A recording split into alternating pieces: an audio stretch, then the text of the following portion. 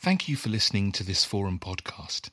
Please check out our website for a rich archive of podcasts and writing from contemporary philosophers and other researchers on a wide variety of topics. The Forum is an educational charity dedicated to bringing academic philosophy to a broader audience. Please consider donating to us via our Just Giving page, which you can find on our website. Happy listening.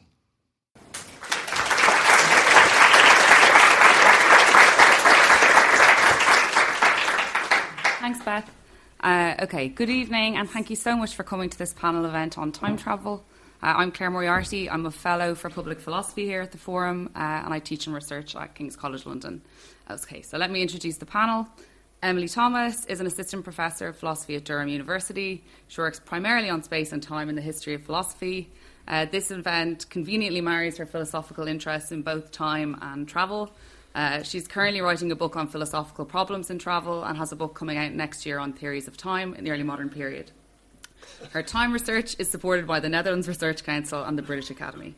Adam Roberts, to Emily's right, is Professor of 19th Century Literature at Royal Holloway University, London, teaching English literature and creative writing. He's published many science fiction novels and stories. The Thing itself is a science fiction rendering of Kant's Critique of Pure Reason, correct?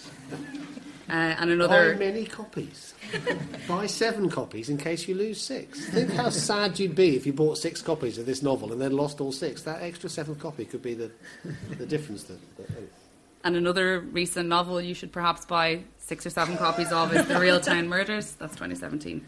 And Brian Roberts, to Adam's right, our second Roberts, is a philosopher of physics working as an associate professor of philosophy, logic and scientific method at LSE. He does a lot of work on the nature of time. He's just won a Leverhulme Prize and is co-administering a US National Science Foundation grant with a colleague in Notre Dame on the representation of observation in physics and philosophy. Okay. Right, so let's begin maybe with some introductory material. Emily, perhaps you could start us off here. So what is time travel? Why are philosophers, maybe especially philosophers who work on metaphysics, interested in it? Okay, so hello everybody. I'm glad to see there's so many of you here. Time travel we usually think of as a discrepancy between time and time, by which I mean a discrepancy between your time of departure and your time of arrival. So normally if you leave at 1 o'clock in the afternoon, your journey takes 2 hours, you're going to be arriving at 3 o'clock. Time travel means that there's going to be a discrepancy. Maybe you're arriving at 6 o'clock in the evening because you've time travelled into the future. Or maybe you'll be arriving at 5 o'clock in the morning of the same day because you've time travelled back on yourself into the past. Right, so that's how we usually understand it, as a discrepancy between time and time.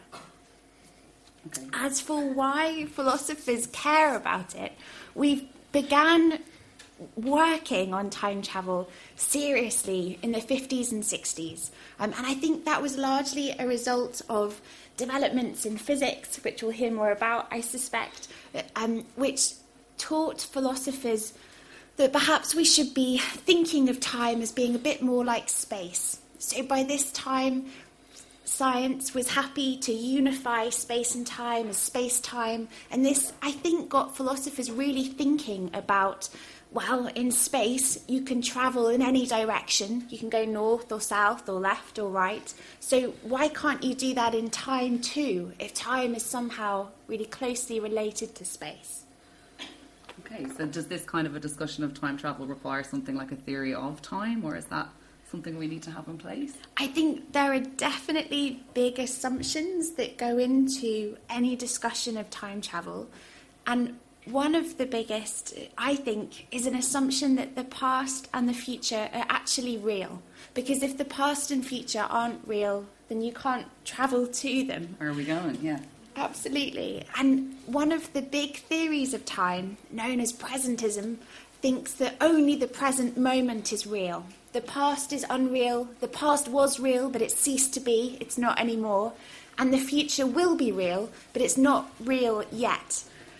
In order to think that time travel is possible, I think you have to reject presentism. You have to allow that the past and the future are just as real as the present moment. Okay, so how does that square with the physics end of things then, Brian? Is that? Well, yeah. So I guess from a physics perspective, there are a couple of restrictions on time travel that have to be added to this sort of description. So it's true we often think about space and time together, but there are certain restrictions on how fast we can travel that you get in the same way of thinking. So you're not supposed to be able to travel faster than the speed of light, especially given that you start traveling slower than the speed of light. It never happens. And it turns out that if you wanted to sort of imagine your timeline, your life traveling through time, if you wanted to sort of just turn that timeline around and just be going the reverse direction, as you could turn around in space, right? If you tried that sort of simple idea, you would have to travel faster than the speed of light. As you're tilting in this description, you are traveling faster and faster, and at some point you would cross this threshold. That's not possible. So from a physics perspective, the sorts of time travels that we get interested in aren't like that. They're not just simply turning around. And the way that was sort of studied intensively in following the work of the logician Kurt Gödel in the 20th century is rather more like, it's not so much like the DeLorean. It's more like if you've seen the film Groundhog's Day, where Bill Murray wakes up in the same crappy little town again and again and again, repeating the same day over and over and over again. Not just going back to the same place, but going back to the same time. So now those sorts of things require space and time to sort of loop back round on itself. And having a curved space-time is something that's central to the modern study of gravity. So this is a perfectly reasonable thing to happen as far as we currently understand space-time. But then there are these philosophers have been asking about time travel for a longer time than general relativity has existed. And there's this old problem about the grandfather paradox, which we still face in even these descriptions. And that problem is, if you were to travel back in time, to a time when your grandfather was a young man. I don't know why it's always your grandfather, the poor guy. Well, because he's an idiot, clearly. But what about, He's asking for it, that's why. Okay, perhaps he was... it may be that Adam's grandfather was asking for it. Maybe it was your great-grandfather. Anyway, you go back to the time your grandfather was a young man, you kill your grandfather, and now he doesn't have your mother doesn't have you, and so you don't go backwards in time and kill your grandfather. So the seriousness of this as a philosopher is it can't be overstated. This is a literal contradiction you just entered into your description of nature. So the worst possible thing a philosopher can imagine. You don't believe both P and not P. So this is a real problem that we have to deal with. Various proposals are out there, how to structure and modify the physics in a way that sort of prevents this sort of thing. Some people say, you'll always slip on a banana peel right before you pull the trigger. And this universe has this special miracle built into it that, when you go back in time, you just sort of mess it up when you try and do something inconsistent. You can do other things. You just can't do anything that leads to an inconsistency. So some people think this sounds sort of ad hoc. There's some further discussion about that. So there's the consistency. One question is about, can we, build consistency into these descriptions? And then there's a further question. What I'm really interested in is not just time travel, but can I create a time travel scenario? That is, I want to make a machine that gives rise to some, causal process that leads to time travel happening in the sense of the Bill Murray movie, in the sense of these causal loops. And that's actually a very hard question. It's been studied by mathematicians and physicists and philosophers. Stephen Hawking has a paper on this. Kip Thorne, 2017 Nobel Prize winner, has a paper on this. How can we manipulate matter in such a way that we guarantee there will be a time travel scenario in our future? So there's some open physics questions there, some open philosophy questions, and just a great deal of interesting work to be done. Okay, so from the point of view of science fiction or literature, have you written about murdering your own grandfather yet? I feel bad for my granddad. My granddad was a very nice man, a very lovely man, and he's dead now anyway, so it would be egregious to. But how did it happen? Unless he came back as a zombie, and then I had to kill him that way. From the point of view... I think you'd be time travelling back to when he was alive. Well, not if he were a zombie. Why is he coming out? Well, anyway, let's not get distracted. The literary angle, the science fiction angle, it's very interesting to me to hear from Emily that philosophers get interested in this in the kind of 50s and the 60s as a function of the way that the new Einsteinian physics inflects our understanding of the world. Literature gets interested in this in the 1880s and the 1890s, and at the turn of the century, so kind of half a century earlier, which is interesting. Really, the first time travel story is H.G. Wells' The Time Machine, which was published as a novel in 1895. It was originally published as a short story under the catastrophically bad title The Chronic Argonauts in 1888. It sounds like a disease. It sounds like, oh, I'm afraid you're suffering from chronic Argonauts. But it's chronic because that's Chronos is time, and the Argonauts are the people who voyage through time. So young Wells thought that was a good title. In 1888, he publishes this as a short story, effectively. And it's really the first time that anyone's published a story in which there is a machine that my younger and better-looking brother suggests he would like to invent that can take you physically into the future, into the past. Before that, there were lots of stories about people falling into a great sleep, like Rip Van Winkle, and waking up 100 years in the future. There's the prophecies and thinking about time. That's as old as humanity. But the idea that you would make a machine that would take you through, that's invented out of whole cloth at the end of the 1880s. And that's a very striking thing when you think about it, that no one had that idea before. And then suddenly, around the turn of the century, there is a plethora of time travel stories. And some of those are science fiction stories that to do with fancy machines that will zip you here and there. And they start addressing all the paradoxes, the grandfather paradox and the by his bootstraps paradox, which is a version of that where you go back in time and become your own father. And then how could you possibly be in the world if you're the one who came back and seduced your own mother and so on. But not just in science fiction. It also becomes a feature of literary modernism in the fullest sense. So one of the arguments I make that I have none of my literary studies colleagues have any sympathy for is that Proust's great novel, La Recherche du Temps Perdu, In Search of Lost Time, his great modernist masterpiece, is kind of science fiction because it's kind of all about travelling back in time to this moment that's fixed in Marcel, the narrator's memory, that he eats the Madeleine cake and it takes him back to being a child again.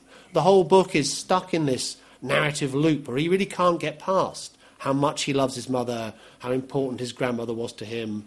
And that's very modernist, it's very early 20th century. It seems to me that the philosophers, and I don't say this to be disrespectful, because you're very à la mode and so on, but it seems to me you're a little behind the curve.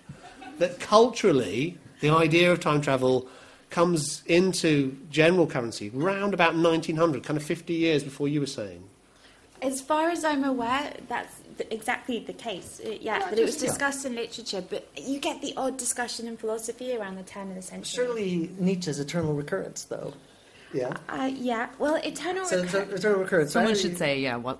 It's Groundhog Day. It's the Groundhog Day thing. It's supposed to indicate a way of living as well, I suppose. When you make that choice, think carefully about it, because it's going to happen again and again and again. You're going to keep going around. But yeah, I think it wasn't about the physics of it. It wasn't as sophisticated, I think, as the grandfather consideration. Isn't it? I'm not a physicist, but if the universe is eternal, then isn't it inevitable? Some of the Greeks made precisely that argument. That everything will repeat and repeat. And you find similar worries in medieval philosophers. There's lots and lots of worries about prophecy. What does prophecy mean? How is it that someone can see into the future? But as far as I'm aware, there are no serious discussions of time travel until the 50s. There's the odd one or two, but not much. So why then the 1880s for literature? Do you think there was something fundamental happening culturally, or machines? I mean, the sort of mechanical engine had been invented in the decades prior, leading up to this. So you're sort of imagining everybody's working on the flight problem at this time as well. So you had the introduction of trains, people trying to invent airplanes, cars were coming soon. So sort of there was this big mechanization thing, and I suppose. That's certainly possible. The short answer is I don't know. I think something big happened around then, in a cultural sense. H.G. Wells is a very fascinating figure, and I'm bound to say that because I am currently writing a literary biography of H.G. Wells. So I've been reading all his stuff and immersing myself in his work. And there's two things that really strike me about H.G. Wells. One is that he was a lower middle class boy who grew up in this very rather deprived circumstances, who was able to create a global personality out of his own genius, really, as a writer and as a thinker, as a lecturer, as a speaker. By the 1920s, he was one of the most famous people on the planet, and that came out of nowhere. He had no breeding and no background. That's all him. And I think that has something to do with it. If you read The Time Machine, the machine itself is described in only the vaguest terms, and he's not going to give you a blueprint. I'm sorry, but he's not going to say, this is how you make this time machine. But the one thing that is specified is that it has a saddle, that you have to sit on the saddle and then operate the dials to go to the past or the future, depending. And the time traveller decides he wants to go to the future. So he goes to the year 802,701, which is far in the future, and finds that the world has degenerated and that the foppish Eloi, who become almost imbeciles, live these happy lives, and the clever but bestial cannibalistic Morlocks live under the ground. You know the story of the time machine, don't you? Yes. No. I'm not to teach my grandmother to suck eggs. But he sat on a saddle. Now, the thing that interests me about that is the bicycle, which seems like a humble machine. If we're talking about the machines of the Industrial Revolution, we're likely to think of great steam engines and mining equipment and vast engines of war and so on.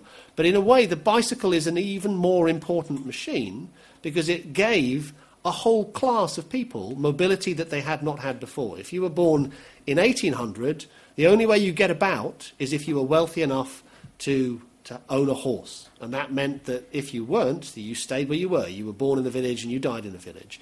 Now, the railways brought some mobility, but the bicycle at the end of the century gave working class and lower middle class people the freedom to go everywhere. So Wells and his first wife used to leave southwest London where they lived and cycle down to Brighton and then cycle up to Kent. I mean, it's astonishing to read about, actually. I couldn't do that. And I cycle a lot, but it just looks exhausting to me. But they didn't. They weren't in a hurry. They would take time over doing it. And I think that the mobility that gave people is partly a literal mobility. It means you can just go down to Brighton cheaply. It's also a social mobility. It means you as a class are no longer confined in the way that has been historically the case. And I think those two versions of mobility feed into Wells's fantasy of the total mobility, which is you can go anywhere in time. And that has something to do with it, I think. I don't know. Do you guys cycle? Yeah. In London? Yeah. You have a death That's wish? great. Just adrenaline junkie. So you're kind of on a time machine already. You just need to add the extra bits, and then you could travel in time. So I'd love to have a machine that just can go anywhere here or there. I suppose there's a way of getting to the future along these lines if you had a fast enough bicycle. A very, very fast bicycle. Yeah, and you can't come back is the catch either. So there's this phenomenon called the twin, what would we call it? The twin scenario, the twin effect. Sometimes people call it the twin paradox, but it's not a proper paradox from a philosopher's perspective. It's a fact. So there's this property of high-speed travelers that if someone were to get on a spaceship and leave the Earth at a high speed, say close to the speed of light, 99% the speed of light, and they travel for a year or so in some direction, and then they turn around again and come back, same speed. So about 2 years have passed in their journey. They've gotten 2 years older. But everyone who stayed here on Earth will have aged, say, 50 years, an extraordinary amount. All their friends are dead, say, now, or old. And that's a property of special, not even general relativity, which is very well studied. We have lots of experimental evidence for this effect. It's called time dilation. We experience it you're experiencing it right now, that there are these cosmic rays that are hitting the Earth, and they splash down muons from the atmosphere. These are tiny particles that have a very short lifetime. They tend to disappear quickly. And they would never make it all the way down to the Earth where we detect them unless their time had slowed down. This is sort of how we explain it. We say the time, the little clock associated with that muon has slowed down in such a way that, well, it has a slow ticking clock. It can make it that distance without disappearing. So this sort of time travel has evidence in its favor. All your friends would be dead if you did this journey. You'd be far in the future, and only 2 years passed for you. But you could never go back again.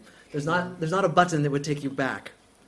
So time dilation takes you to the future, maybe in a particular way related to our normal passage of time towards the future, but not to the past. But would you want to go to the past? Or would you want to go... If you had a machine, would you prefer to go backwards or would you prefer to go forwards? Backwards, I think. Yeah. Forwards for me. Yeah. I think forwards. I want to see... It says a lot about it. But... I want to see if we get to 2018 without a nuclear war with North Korea. That's one thing I want to see. I feel like a lot of people just want to be out of this time. So maybe it's a good time to pause for a few questions from the audience, if there are any. Yeah, it's not really a question, but it is more related to this thing about the bicycle. And I thought about this in the past, about actually it's two things. So mechanised forms of transport are a kind of time machine, and it's kind of more of kind of sense of perspective. So if someone didn't know about this machine, for example, the bicycle or the car, and they were expecting you at a particular time, but actually you turn up much earlier, then it's almost like you have travelled in some way by using a machine. Another thing that's a little bit more weirder is regarding H.G. Wells. I remember reading an article many years ago in a magazine called Paranoia. I don't know if it's still going, and which had the theory that H.G. Wells was well connected with certain circles. The reason why he was able to come out with the things that he came out with, which seemed quite prophetic, was because he was kind of in the know, shall we say. He's one of the Illuminati. Something like that. Now you've given me a thesis now for my literary biography. Or maybe he was a time traveller. Maybe he was... There is a movie called Time After Time, in which H.G. Wells actually built his time machine and he travels to 1980s Los Angeles because he's chasing Jack the Ripper, who somehow escaped to 1980s Los Angeles before him. So, it could have been a documentary. Perhaps it wasn't a movie after all. That explains so much about when I lived in LA. It was. I'm of an age when I grew up listening to bands like Hawkwind, and I remember when I first understood that Hawkwind's Silver Machine, which I had in my head as some kind of super fast, faster than light spaceship, was just a bicycle. It's a bicycle that one of the band members had that he was really proud of, that was all silver and went really fast. Bicycles are very cool. We should talk more about bicycles in philosophy. Absolutely, we should. Yes, I couldn't agree with you more. I feel like Flann O'Brien has done a good job on bicycle popularisation. He's very keen on the bicycle, isn't he? Indeed. We've got one more question here in the middle. Yeah, hi. I was just wondering about each of your perspectives on the potential relationship between time travel and storytelling. So I'm just going to plug myself a little bit. So basically, last year I made this sci-fi short film called Unstuck about a young woman who meets a man claiming to be a time traveller. So as you may guess, it was directly inspired by Slaughterhouse-5, the Unstuck in Time thing. And what I was interested in exploring in that is the idea that time travel is the ultimate form of wish fulfillment, because it is one of the very few things, or beyond time dilation, like you said, traveling back in the past is like one of the only things which is literally impossible as far as we're aware. So the notion, so our kind of cultural obsession with time travel is born out of this never-ending desire to go back and change things, even though it is impossible. And so storytelling in that respect, but also in the sense that our very perception of time is in a way a story, in the sense that so our kind of Gregorian calendar, 9 to 5, 24-hour clock, that kind of thing, is a kind of storytelling, and that it provides structure to our lives so that we don't feel atomless and unstuck from time. So yeah, I was just kind of wondering whether gone off. Oh no, it hasn't. I was wondering whether that line of thinking is any actual philosophical basis, or whether it's just kind of me spouting off on one. Okay, well, so we'll come to that in 1 second. Was there a final question behind you, or just take them in a batch? Was it you? Yeah. Do you think that there are more problems for time-travelling people or living things than objects or particles, which seem a lot more realistic? Okay, thanks. So one on narrative and then one on things versus people.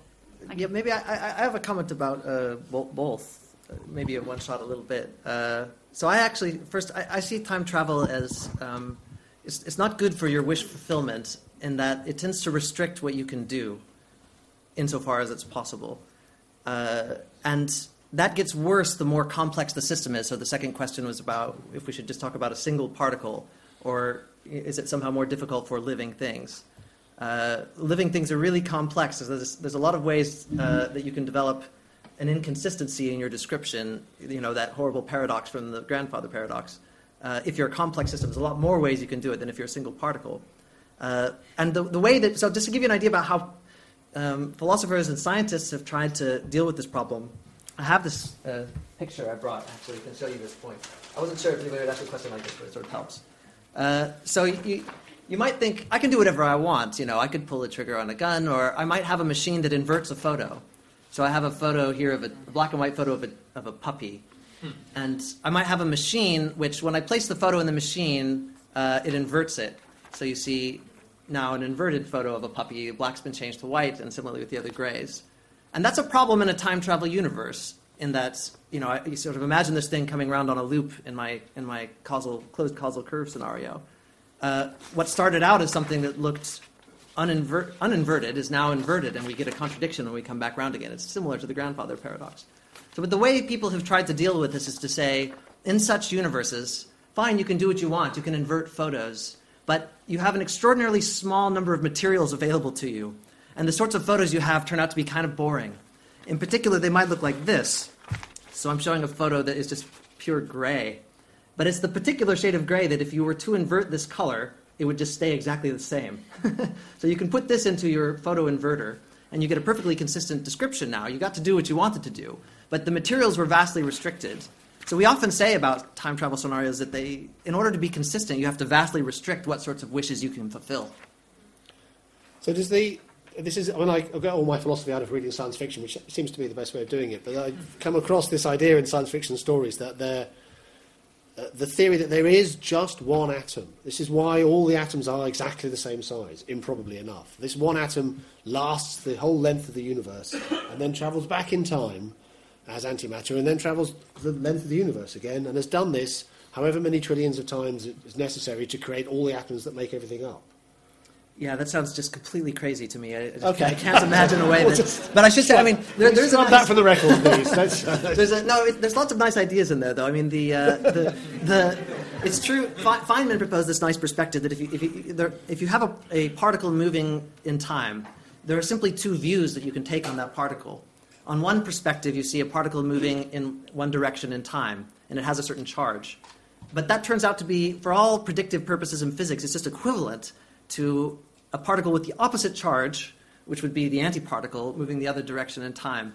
But this isn't the sort of scenario where you have things sort of pumping forwards and backwards and doing different things every time they go back and forth. It's sort of one description which has two perspectives associated with it. So it's really sort of a perspective on the arrow of time. So why are all the atoms exactly the same size? Doesn't that seem... They're not, mate. They're all over the place. We have a huge ontology of so many different kinds of particles. So there's big ones, small ones. You know, the Higgs has a certain mass energy. Other particles have other mass energy. All the Higgs are the same size, aren't they? You mean atoms specifically? All atoms of the same kind. So, yeah. Okay, so we have this giant all the ontology. Atoms are the same size. Yeah. And they're within kinds. There's nothing else like that in nature, it seems to me. Well, I mean, we're not the same size. but we're made. Yeah, okay, that's true. Fair enough. In terms of... They're identical in a certain Yeah. sense. That's true. So I want to go back to this motivation question. I'm not at all sure time travel stories are just motivated by the desire to change the past. I think also there's a tremendous curiosity about what the future's going to turn out to be. And in fact, that's exactly what we find in H.G. Wells. Admittedly, he's trying to teach us lessons about what the future will be if we continue on our present course. But I think curiosity is at the heart of it as well. But we just need determinism for that, don't we? To know what the future is going to be. Wow, I think that's controversial. Well, the question about stories is a really interesting one, because stories they have to speak to our human experience. They're not. We don't go to stories for an overarching theory of everything. That's what philosophers are for. And our human experience, it seems to me, the two different kinds of time travel story that fascinate us: stories about going into the past, the Back to the Future style narrative, are stories about our anxieties about our own origins. And for myself, I'd be tempted to read that in a kind of as an Oedipal anxiety, that you go back and your mother is suddenly beautiful and sexy and you're attracted to her, and that there's something that collapses your possibility to think about that.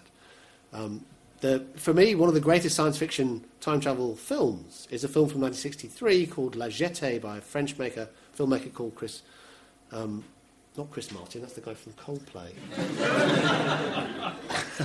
I am so impressed with your cultural knowledge. No, Chris Marker. It's weird because it's not a French name. He is French, but he's called Chris Marker, and he made a film called La Jetée. It was remade by Terry Gilliam.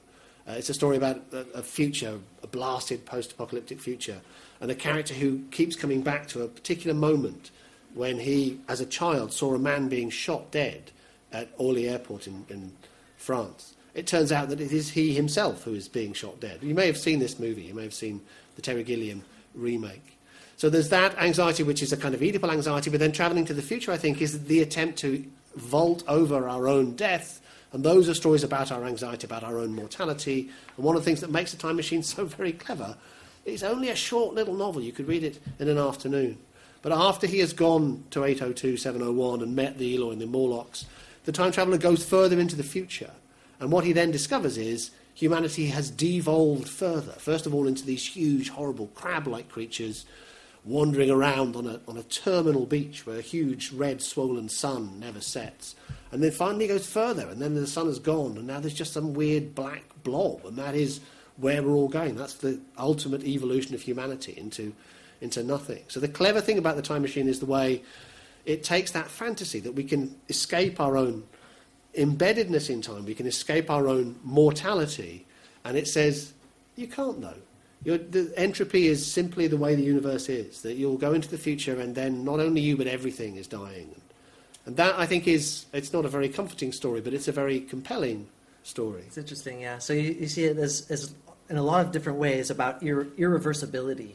That the universe has all these irreversible processes like death or a certain cultural end or the increase of entropy, and that's the sort of thing that it's not symmetric under reversal of time. Yeah, so that would be right. But I suppose what I'm also suggesting to the philosophers is that when you talk about how it can't be P and not P, when you talk about your profound intellectual aversion to the kind of paradoxes that time travel notionally throws up, actually that aversion is an Oedipal terror of the primal scene out of which your parents sexually created you. That's why it has such...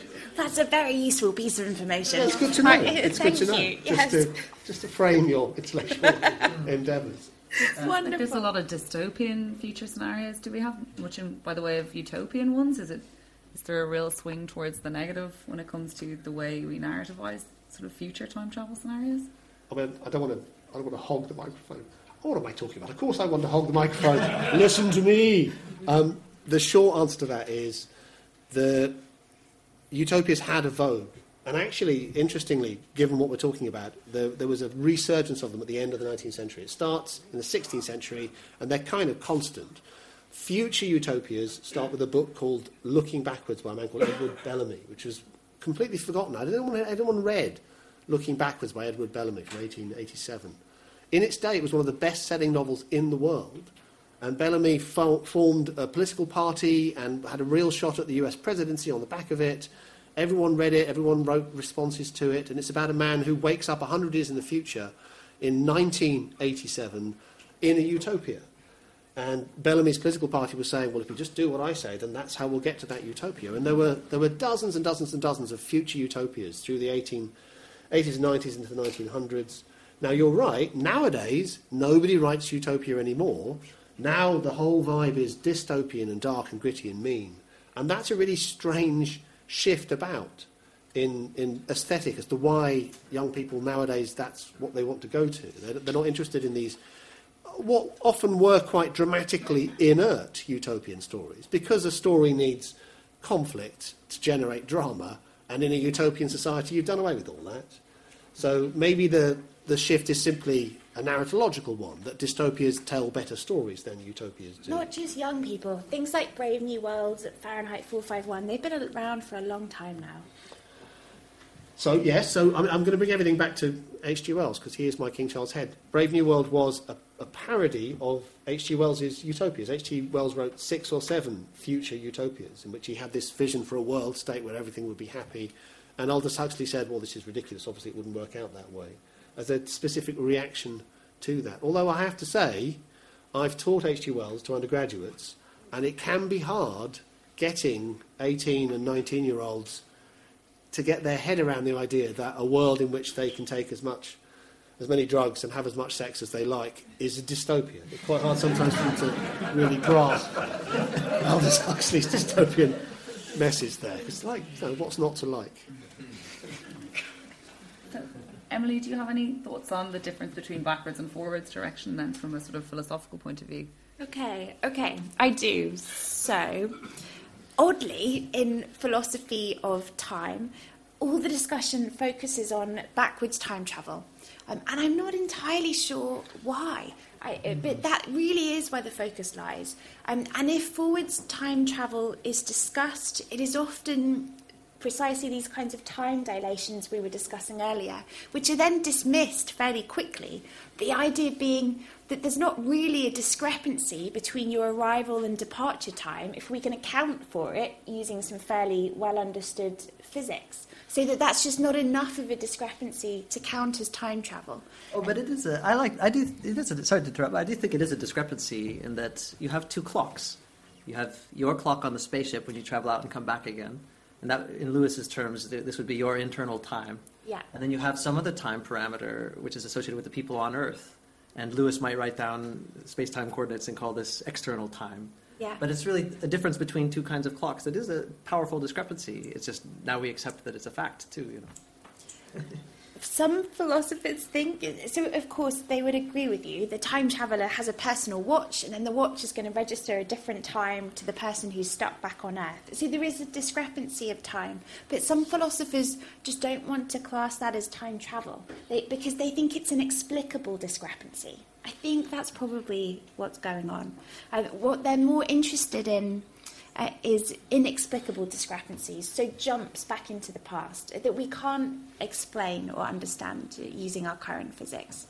And I wonder if the reason philosophers don't discuss backwards time travel as much is just forwards time travel as much as backwards time travel is just because thinking about the future as real is stranger than thinking about the past as real. So we all know that there are facts about the past. Dinosaurs existed at such and such a time. There was the fall of the Roman Empire. And we think of the past... Were those two things connected? I think they were, yeah. That's a much better story than the actual story, though, isn't it? Tyrannosaurus Rex is with Julius rampaging Caesar. through Rome. I agree. Sorry. That was good. As a Leibnizian, I believe you are committed to that. So. Yeah, I think so, yeah. I'll accept that. Yeah. Where on earth was I going with this? In my head, I just have dinosaurs eating Leibniz. I would say that it's interesting, and I wouldn't use the word fetish. I wouldn't suggest that physicists make a fetish out of clocks, because that would sound a bit insulting. And you're sitting quite close to me, and you might hit me. But clocks are not a fact of the universe. Clocks are historically and culturally determined things, and it goes back to where we started in this discussion in a way. There have been clocks for a long, long time. But the search for accurate clocks that will properly measure time in a way that can be globalised is a function of the 19th century. And it's a function, to go back to the question that was asked earlier, it's about travel, it's about railway timetables, it's about linking together communities that wouldn't normally be linked together. As the technologies of travel become more rapid, it becomes more important that we're all working to the same clock. So that's an 18th and a 19th century phenomenon in a way. Well, I suppose I'm using the words, one should be more general in the notion of clock, that when one describes these sorts of time dilation scenarios, it's not just the mechanical clock that slows. Your pulse is a clock in the same sense. That slows. You could have a continuous hourglass. You could have water flowing through a pipe and filling it. Any process you can imagine will slow down all in exactly the same way when you put it on the spaceship. So it's not something that you detect when you get on the spaceship. Why? Because everything has slowed. What could you use to compare and find that your clocks had slowed down? You couldn't take one clock and compare it to the other because they both slowed. So they're still in sync. So it's clock in a much more general sense. We're talking really just about processes. Everything slows when one is in relative motion with respect to the other person. And I'm not denying the physics of it, but I'm suggesting that your pulse obviously speeds up or slows down. Your sense of how time is passing. We've all had this experience. I have kids. For them, a year is an eternity. And for me, I can't believe it's not still 1979. It's still very hard for me. That was last year? Was it the year before last? No, it's a good point. I mean, so there is this further question of how the psychological experience of time couples to physical processes like the motions of particles in space. But what's dilating in this description, in the Einsteinian description, is we're not really making a claim about the psychology. You may just be terrified because you're on a spaceship, but if we Or being consider, for eaten example, by dinosaurs. Yeah. Yeah. But look at any physical process associated with you. Even your cell metabolism. Every little bit of you will have slowed in just the same way. But do you think that the kinds of time slides into the future that you get with time dilation is the same as cycling and jumping into the future that we get in the time machine? Well, so I thought about what you might mean when you said that jumping thing. I could think of two different sorts of things you could say. One would be sort of a discontinuity where forget about humans. Just imagine a single particle moving, and then the particle stops existing, and I look at some later time and I see now this particle start existing. And I would say, I think this is a particle that's now traveled in time. But I think your identity question is sort of insightful here. I mean, there's this interesting question now. How do you know those are one and the same, really? And why not just say there was a particle that disappeared, and then there was a particle that appeared? Absolutely. So it's hard for me to tell that counts as time travel, really. I want to see... Because you'd want to see other kinds of identity conditions. So something else that's going to guarantee that this particle and that particle is the same. Yeah, I would want to know in what sense it's the same. Often, we describe things as being the same because there's a certain continuity associated with them. Yeah. Parfit is famous for this view. We have continuous psychological experiences from childhood to adulthood, and this is what makes you the same person as that child who had totally different beliefs and, frankly, a different skeleton as well, right? More hair. More hair or whatever. So we could say a similar thing about particles. It's something about their continuity. But they're not sentient, they're not conscious. Fair enough. Agreed. So I read a lot of Kant because I wrote this science fiction novel based on Kant, and Kant says time and space, they're not out there in the universe. They're structures of our perception of the thing itself, whatever the thing itself is. It's not marked by a clock or anything like that. That's true, yeah. That's why you can't perceive time directly. You can only perceive the effect time has on your receding hairline. You can't. I mean, it is a radical view, though. This view. I mean, so Kant is taking really almost. So this is the idealist tradition in which you take everything that's in sort of common language. You'd say is in the external world, like this table, and it's you now reinterpret all that stuff where you say it's not really in the external world. Well, no, it is. It's not a table. Well, what I mean by the external world then is that I am having certain sorts of experiences which are structured in certain ways. And it's really mental stuff more than external stuff that the table consists in. Yeah, that depends on what kind of idealist you are. Yeah. I'm very uncomfortable with that characterization. Okay. So the way it was explained to me was you can imagine an object, let's say in space or in time, growing older or existing in space, and you can imagine that object being taken away. We can all do that. But you can't imagine space itself being taken away, because that's not a feature of the universe. That's part of how we're seeing things. You can't think outside that because that's what structures our thoughts. So that's very much Kant's own take. Right, so I'm glad I got that right then, because he was very cross with me. Agreed. Earlier thinkers, so people like Isaac Newton back in the 17th century, they thought exactly the same thing, that I can imagine all the stuff in this room, all the tables, all the chairs, all the people being deleted from existence, but I can't imagine space and time not existing. Now, Newton took that to mean that space and time must really exist. They must really be necessary features of the universe, that they're something that you just can't delete. And then Kant's twist on that is, well, sure, you can't delete them, but the reason for that is that they're in our heads. They're just part of our very fundamental makeup. So there is something out there, and Kant calls that the Ansich, the thing itself, and we interact with it, we perceive it. But the spectacles that we're wearing to perceive it are time and space flavoured, coloured spectacles. So all the stuff that, whatever it is, we can't access it directly. We can only access it through our perceptions. And the way we perceive it is through time and through space. And if that's true, then a lot of this speculation becomes a question about how our minds work rather than atoms and spaceships in the world. But I mean, I find this whole discussion, it's very close to psychosis in a way, So I'm saying I don't believe in the stuff that's out there, And in fact, really with Kant, you're not supposed to know you don't really know stuff about what's out there. He has these strange proofs that the external world exists, but that one doesn't know anything about it. So it's sometimes called epistemological idealism.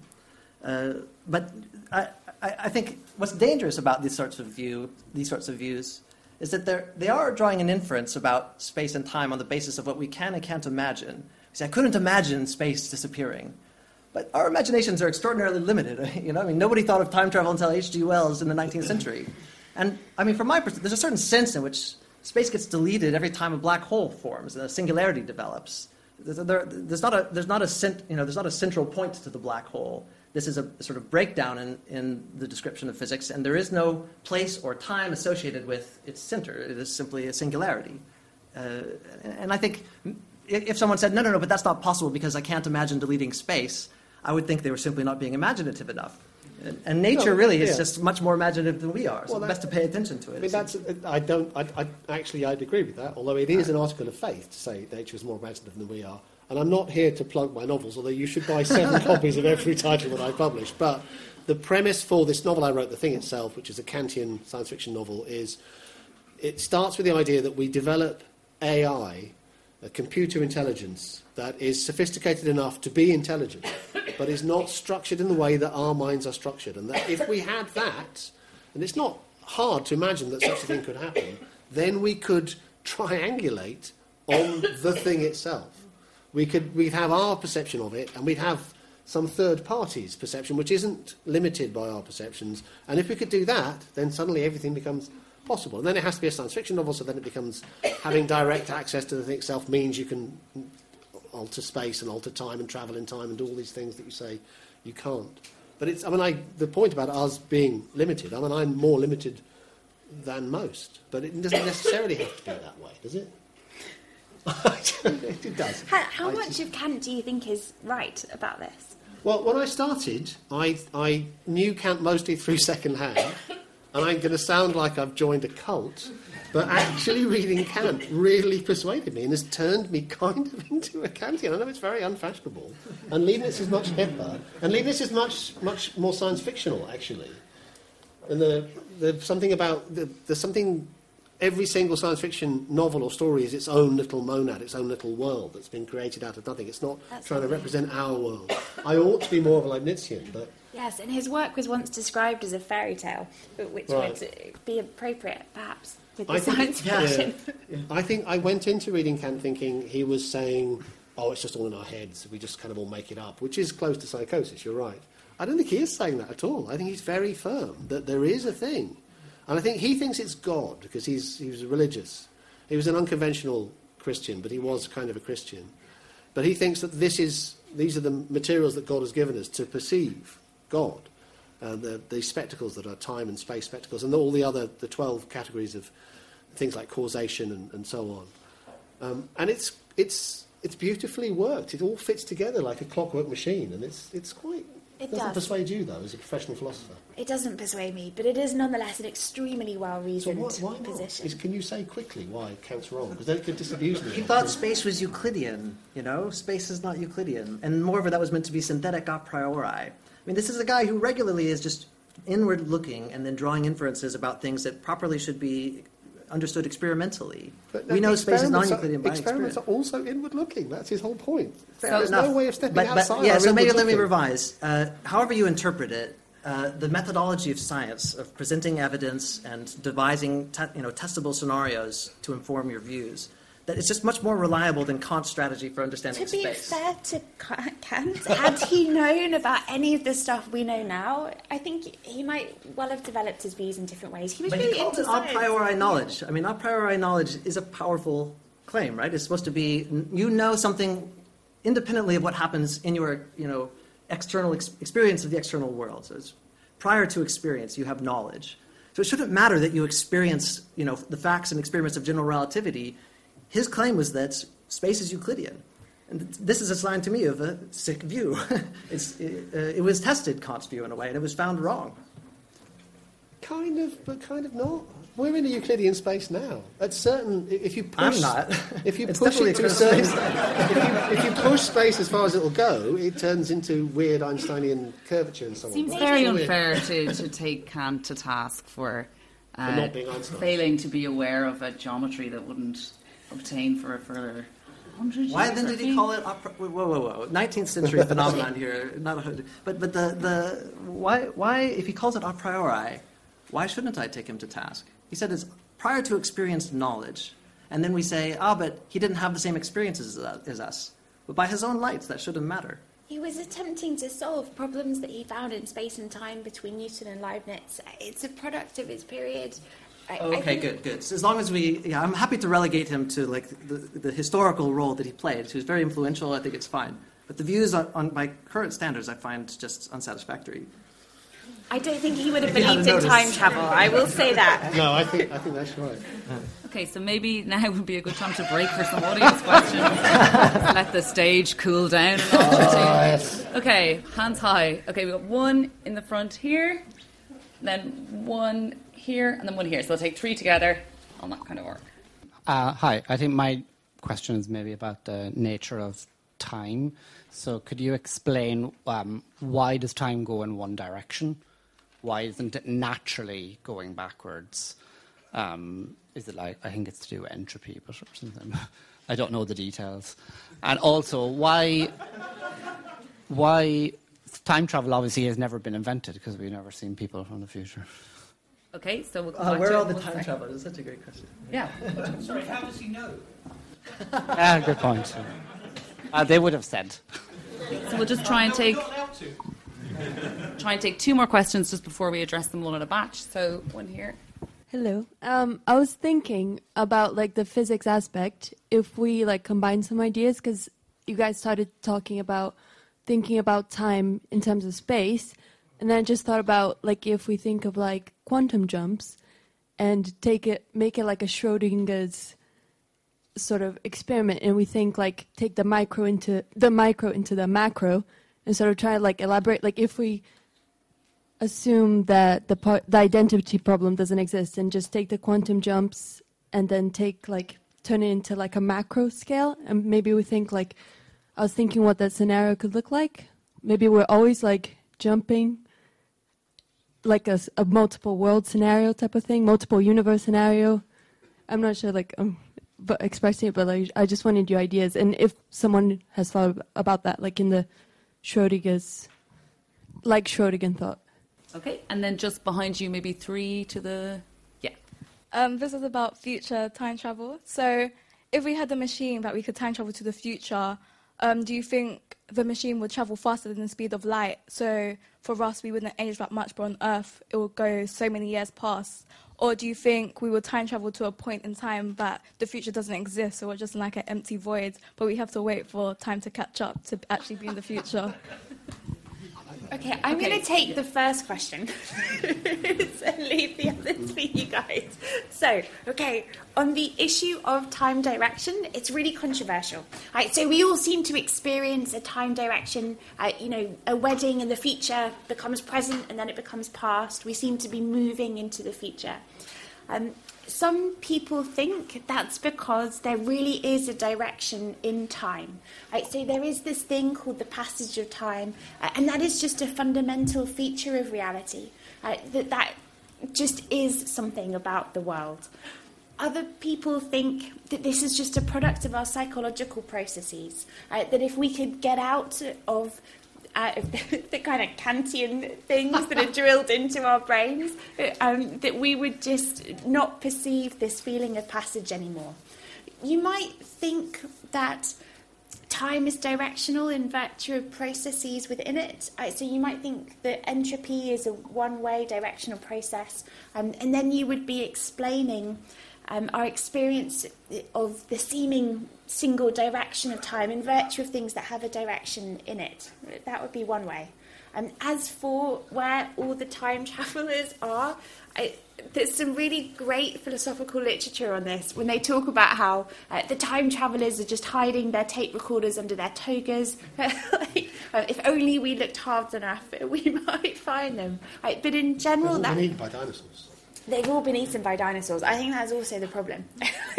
In general, though, this is seen to be an objection to the possibility of time travel. Because, as you say, surely if there were time travellers amongst us now, they just wouldn't be able to keep it secret. But then science fiction would say, this is one of the standard strategies that science fiction writers use to address the grandfather paradox Brian was talking about. You can go back in time and you can kill your grandfather, but then you set a different timeline. And we're all familiar with this idea, that there's a huge sheaf of different timelines. You can travel back in time, but you don't go travelling back into the time that we're in. And this is the many worlds stuff. Many worlds, yes. Precisely this idea is sometimes cashed out that way. That what happens when you go back in time and kill your grandfather is that you set off into a new branch of reality. Sometimes it's explained in that way. That isn't precisely the many worlds theory, which I will allow you to. I don't have anything to say about many worlds, really. I just feel I live in one universe, not many. So maybe we could get some comment on either of the two questions. So one on maybe scaling up from something like quantum level. Is there anything to be done there? And then maybe one about jumping too far. As I understood that question, at least I had a thought about that question, so I don't know if it'll answer it completely. But it is interesting that particles, in a sense, are way down the line from what's fundamental in physics.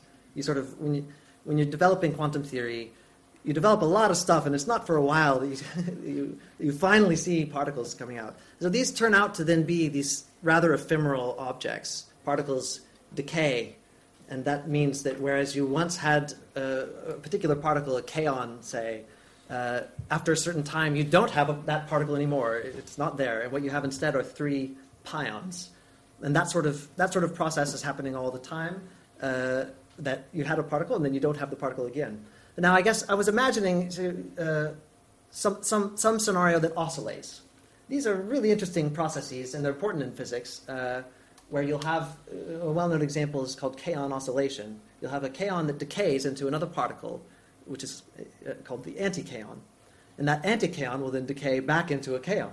So you have this back and forth and back and forth. But one feature of the description is that you have a kaon for a while, and then you don't have a kaon. And then you have a kaon again, and then you don't have a kaon. So it maybe is a bit like that, what you were asking for, this, the particle's not there, and then it is there, and then it's not there, and then it is there. There is something continuous about that, though. The evolution of the field, of the quantum field, is continuous in time. That thing's not discontinuous, yeah. So that was my only thought about that, is that, maybe it's a way of describing future time travel naturally. Yeah.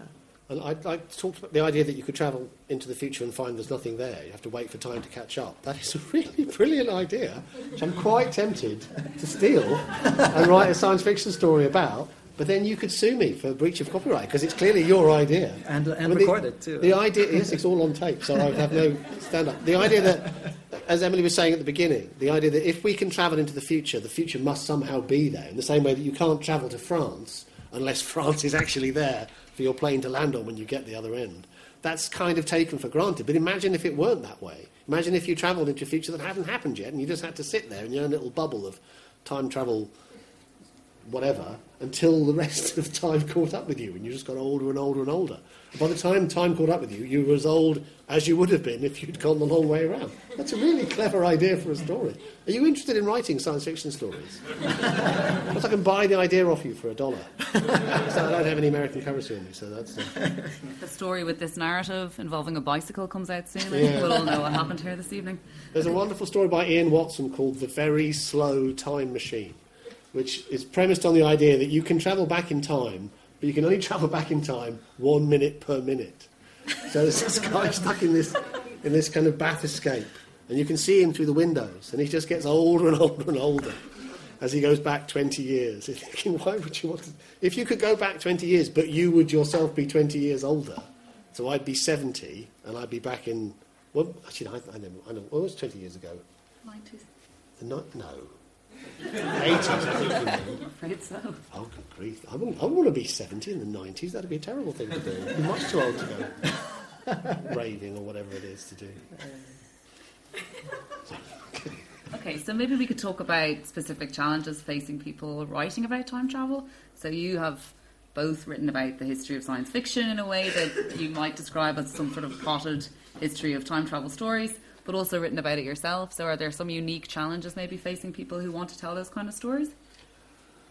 Well, I'm reminded of the question that was asked earlier. I do think there is a difference between those stories that are fascinated by the paradoxes that physicists talk about, that can become kind of puzzle box stories where everything fits neatly together in a certain way, that provide a certain sort of satisfaction. But that's a different kind of thing from the stories that really connect with us. Groundhog Day is a really great film, not because it has interesting things to say about the physics of time travel, but because it speaks to our daily experience. Every morning we have to get up and brush our teeth. And there was a Regency dandy who committed suicide in 1818, and his suicide note was, "All this buttoning and unbuttoning." And you kind of understand what he means. It's like, oh, we've got to go through this again and again and again. And that feels like you're trapped in a temporal loop. You're not, because you're getting older and your hair's getting thinner and so on, but that's your experiential... this goes back to what I was saying earlier, I think.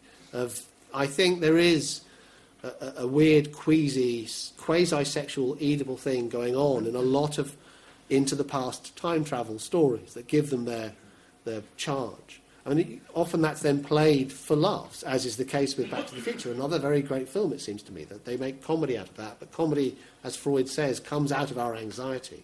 And the anxiety here is about incestual sexual desire and the figure of the mother. And I think there is something to do with mortality that informs future, travelling into the future stories. And I think to tell the stories in the best way, in the way that connects best with your reading audience, you need to understand that about them. You said, you said that you weren't so keen on the stories where everything fits together neatly. That made me think of The Time Traveller's Wife. Have you read that? I have, yes. Okay. So that seems to... How many of you have read that, The Time Traveller's Wife? And there was a movie. Oh, not enough. And there was a movie, yes. Did you like that? I didn't see the movie. I've only read the book. No, but I liked the book enormously, yeah.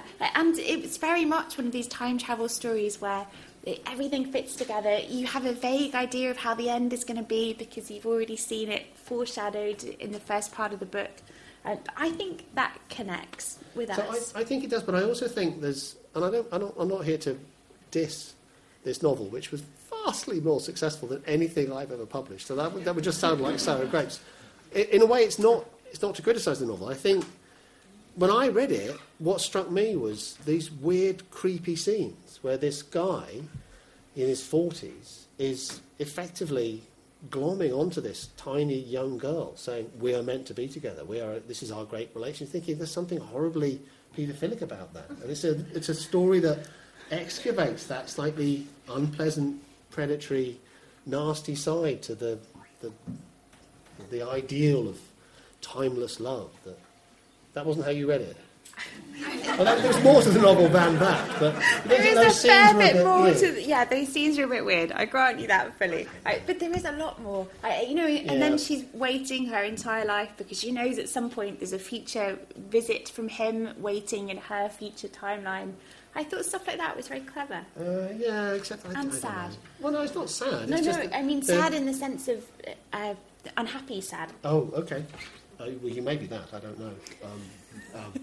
The novel. I mentioned there's a Robert Heinlein story called By His Bootstraps, which I think is the ne plus ultra of that kind of time travel story. It's a short story. It's about a character, and through the various contortions of the plot, this character goes back in time and has sex with himself, because he's changed gender, and births himself so that he can then go back in time. And it's a way for Heinlein, who was a good writer in lots of ways, but a very kind of strange right-wing libertarian masculinist individual, to come up with this myth whereby he can cut himself out of those horrible causal webs of connectivity that link us to other human beings.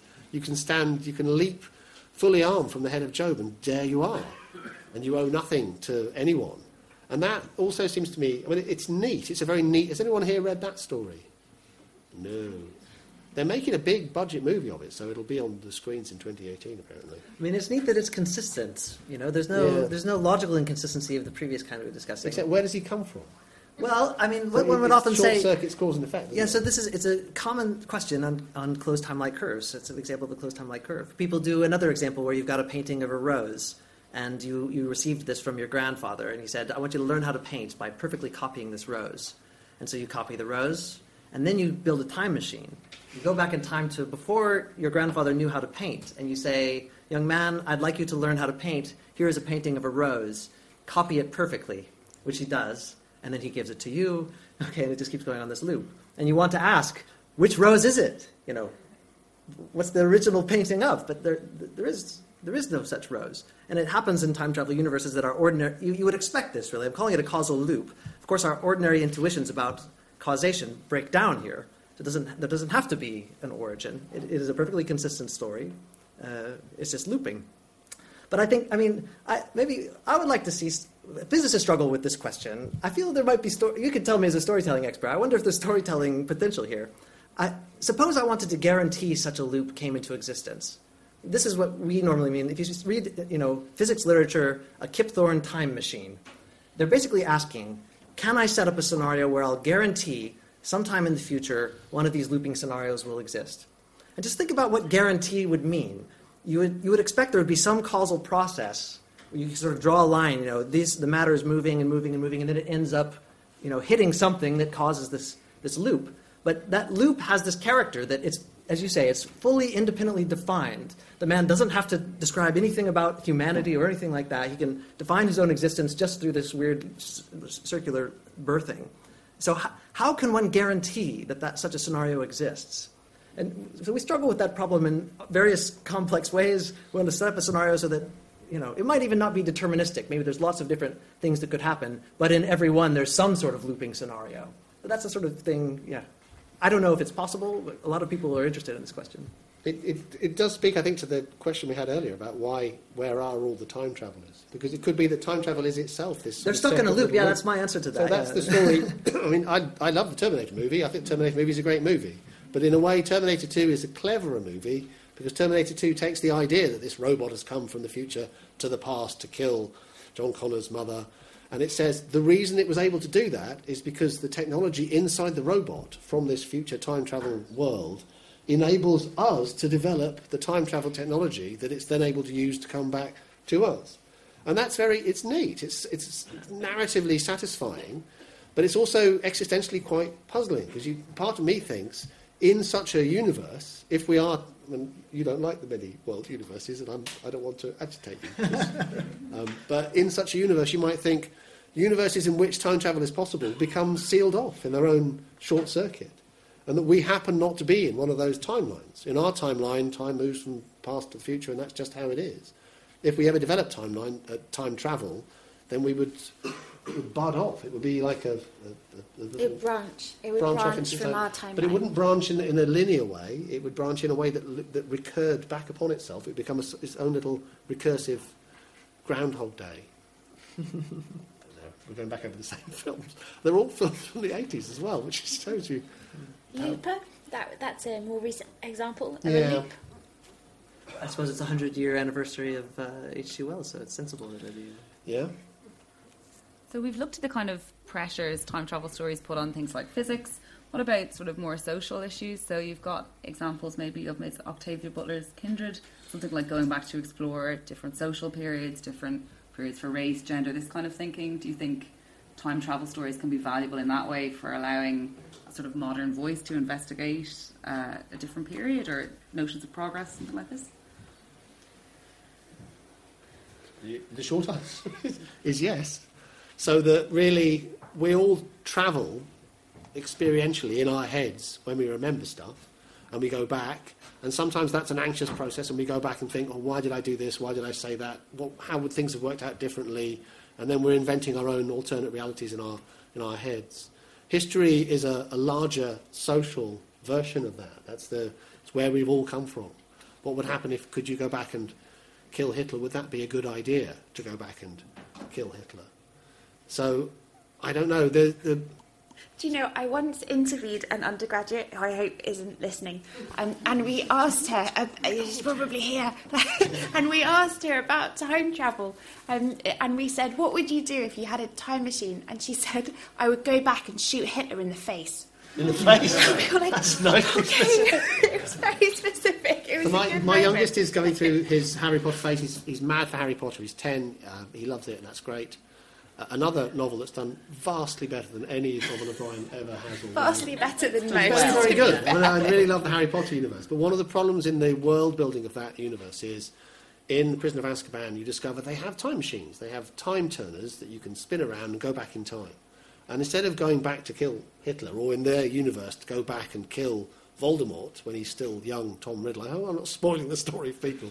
You all know Harry Potter. Yes, no, exactly. Instead of doing that, Hermione uses it to get extra homework in because she's such a swot. It seems like a missed opportunity. But isn't there's inbuilt limits to them? Well, in subsequent novels, J.K. Rowling addressed this, and she's good on this because she listens to her fans, and they say, well, why don't they just... You'd have to turn the time turner 10,000 times or something, but you could go back and kill Tom Riddle, and then there'd never be a Voldemort, and everything would be all right. And she says, oh, no, the technology doesn't work that way. You can only go back a certain number of hours. And then she puts this enormous stage show on called The Cursed Child, in which apparently you can go back years and years and years. But only with very special I have devices. a different theory, and it's not J.K. Rowling's theory, and it's not explicit in the novels. I think what happens is the wizards have tried this. I think they've used the time turner and gone back in time and killed Tom Riddle when he's only a schoolboy, and that leads to a worse eventuality. So they've gone back and tried different things. They've gone back and tried to educate Tom Riddle or to change the Lords of Magic or whatever, and every time they try and do it, it ends up worse. That the story that we have in Harry Potter is the best timeline that they could engineer using this time technology. And it's not perfect, because lots of people die and there's a lot of suffering, but it's better than all the others. And that using time travel technology this way would enable you to pick and choose. You could say, maybe shooting Hitler in the face leads to an even worse present. So the present we're at, which doesn't seem terribly good, I have to admit, maybe it's the best of all possible worlds. Everything comes back to 18th century. It does. Somewhat, doesn't it? That's Leibniz, though. I know, exactly. With regard to history versus time travel stories, so you might think one advantage of looking back at the past through time travel stories rather than just through history books is that time travel fiction allows you to build really complex thought experiments. Like, say, thought experiments, unlike normal science experiments that take place in labs or particle colliders, take place inside your heads. And one advantage of running them through books is that you can build up such layers of subtlety and complexity. And so that might make it a lot easier for us to put ourselves in the shoes of someone wandering around in the 16th century than just reading a history book, right? Because the thought experiment is so much more immersive. I think that's right, but I also have I think there's a wrinkle, which is that if you look at historical fiction, which is a wonderful genre of writing, and I read a lot of historical novels, they do seem to clump around certain historical periods and not others. So we get endless Elizabethan and Tudor stories, we get endless 19th century Jack the Ripper, Misty London stories, we get endless World War II stories fighting the Nazis. Excuse me. Where we have an entire globe and 10,000 years of history that doesn't get told. That suggests to me,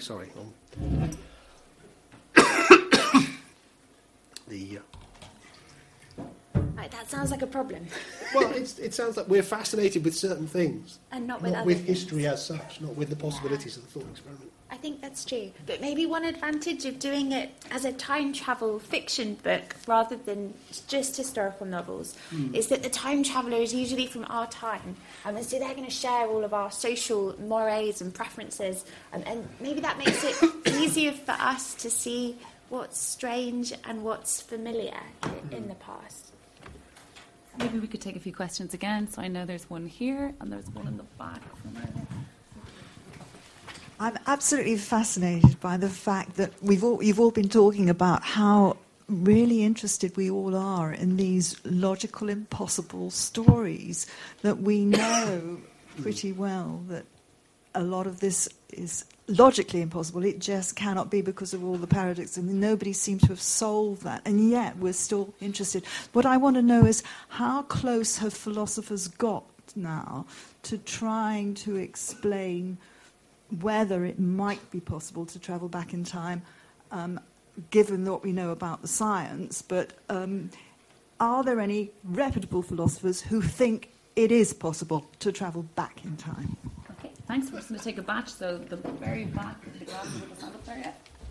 Hi. So my question was about when you gave all the different scenarios and the scenario that we have in Harry Potter, the one that we actually read is the best one. How do we actually test and understand all the scenarios? How do we then decide which one to keep and which one not to keep? Does that mean that we split into different universes, or that we have you'll always see what happens and then just come back to it later? So just trying to understand the logic behind how you can choose which scenario you want to end up in based on which one you prefer. Okay, thanks. And then just in the middle. So you know how there's like the idea of the cyclical nature of time, and that you have like this random loop that you just keep going and going. So if we potentially could travel to the end of this loop / the beginning of the next loop, would the whole world exist exactly the same as it did before, or would it be a slight change, like in your eternal recurrence loop? Thanks very much. Okay, so you've got 3 questions there.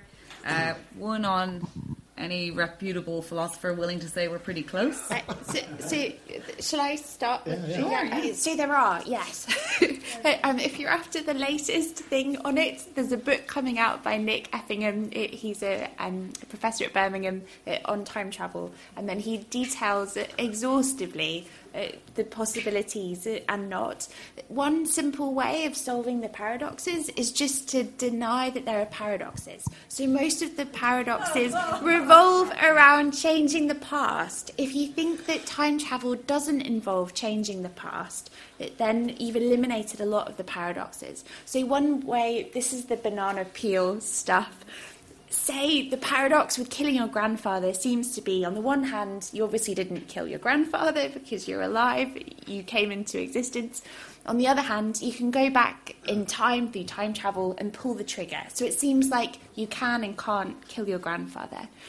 You might simply think that changing the past is impossible, that events in the past are always going to conspire to prevent you from doing it. So you're always going to slip over a banana peel, a twig is always going to hit your rifle at the right moment, and then there's no paradox. So that would be one way of allowing for the logical possibility.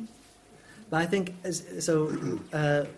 when I assign this question to students, I often ask them in particular to clarify what they mean by the word possible. When we ask, is it possible, we often mean an extraordinary number of things by that. So a philosopher might be interested, in this case we're talking about sort of, is it logically possible?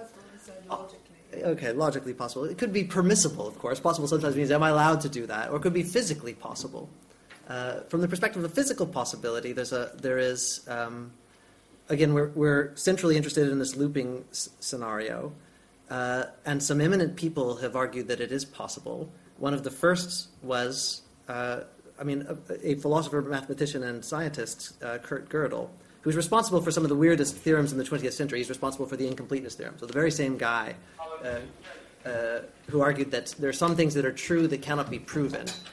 He also found a solution to Einstein's field equations. It's a possible space-time, physically possible according to Einstein's theory, which at every point has one of these loops passing through it.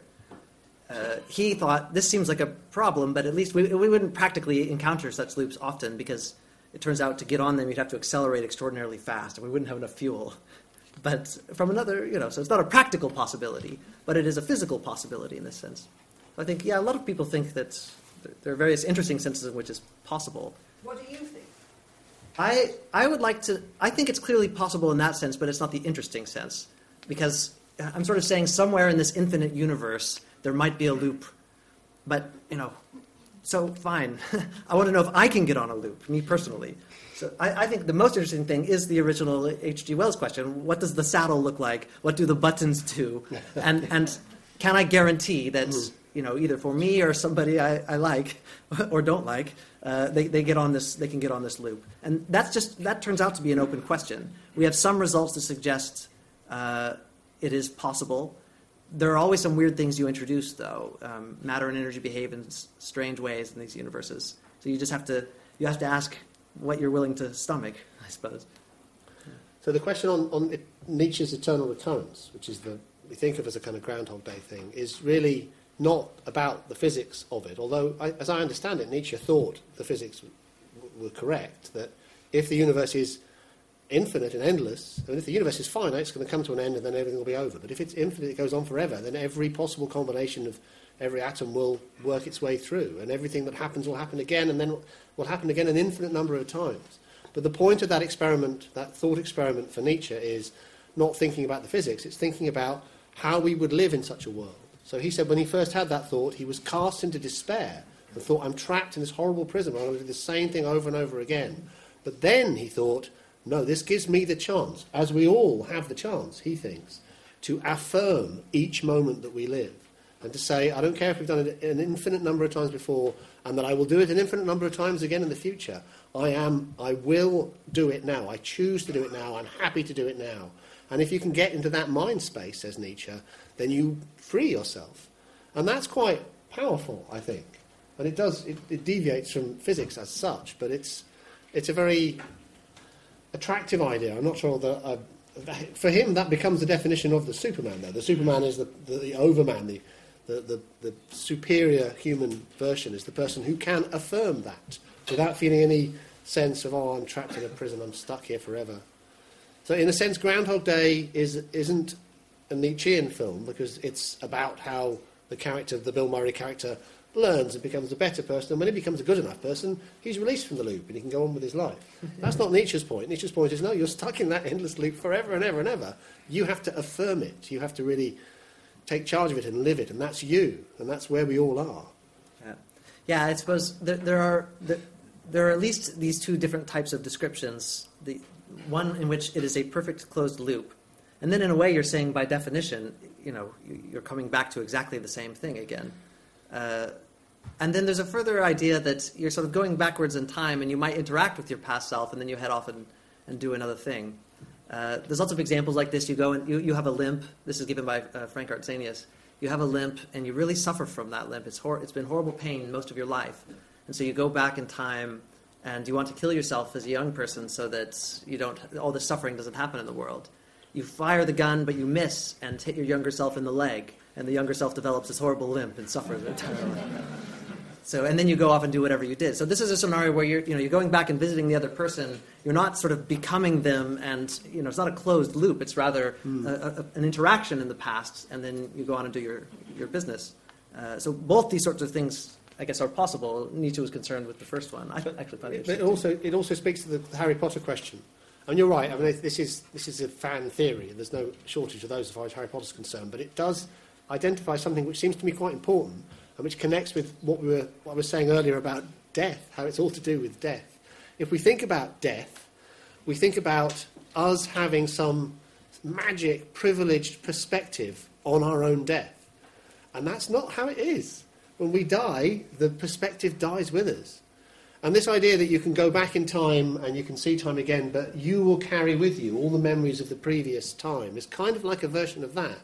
So you go back and change history, and for everybody else, history just rolls on, as it always has and always will. But you have a memory of a different timeline, and you could do that any number of times, and you could carry all these different memories in your heads. It's a version of that same dream that we have, that we could step outside our mortal constraints and see things in a way that isn't determined by our own impending death. I'm sounding more Heideggerian. You really are, yes. Yeah, quite. So I want to close with a kind of quick-fire question inspired by Emily's student interviewing techniques. So you've got Who should we shoot in the face? You've got 45 seconds each, maybe. So that was not the question. No, I'm not going to ask that. You've got 45 seconds. You've got the saddle. You've got the machine. What do you do? Time travel to the past. But to do what? There's got to be something you want to find, something you want to see, someone you want to meet. I would. I think I would check what I can do and what I can't do. I'd learn a great deal about what's possible in physics. I would try and shoot people like crazy. I would just do everything that I can. See if I could get my grandfather, because the constraints would tell you about the physics in an interesting way. A surprising massacre answer there. Adam, yourself? The more I think about it, the more I think I would walk away from the machine. I don't see that there's any way it's going to end well. Whatever ideals you have, you're going to end up doing some terrible violation one way or the other. So. Apparently, even just the pursuit of physics knowledge draws Oh, you to a that's very true. dangerous place. Emily, would you walk away? No, I would hop in and I would sail 3,000 years into the future, I think, in the hope of finding some sci-fi inspired space opera non-dystopia. But what if it was just nuclear holocaust up there? What if I it's mean, just, that's what if going to it's be just a bleak. grey space and you have to live for 3,000 years, Show up wait in for the history to beginning and catch die. up. Let's hope I've got some entertainment with me in the Yes. time machine. Yeah. Maybe. Okay. Take a Sudoku with you. I thought we could end on that slightly dystopian / born out of utopian note. Okay, so it just remains to thank our speakers.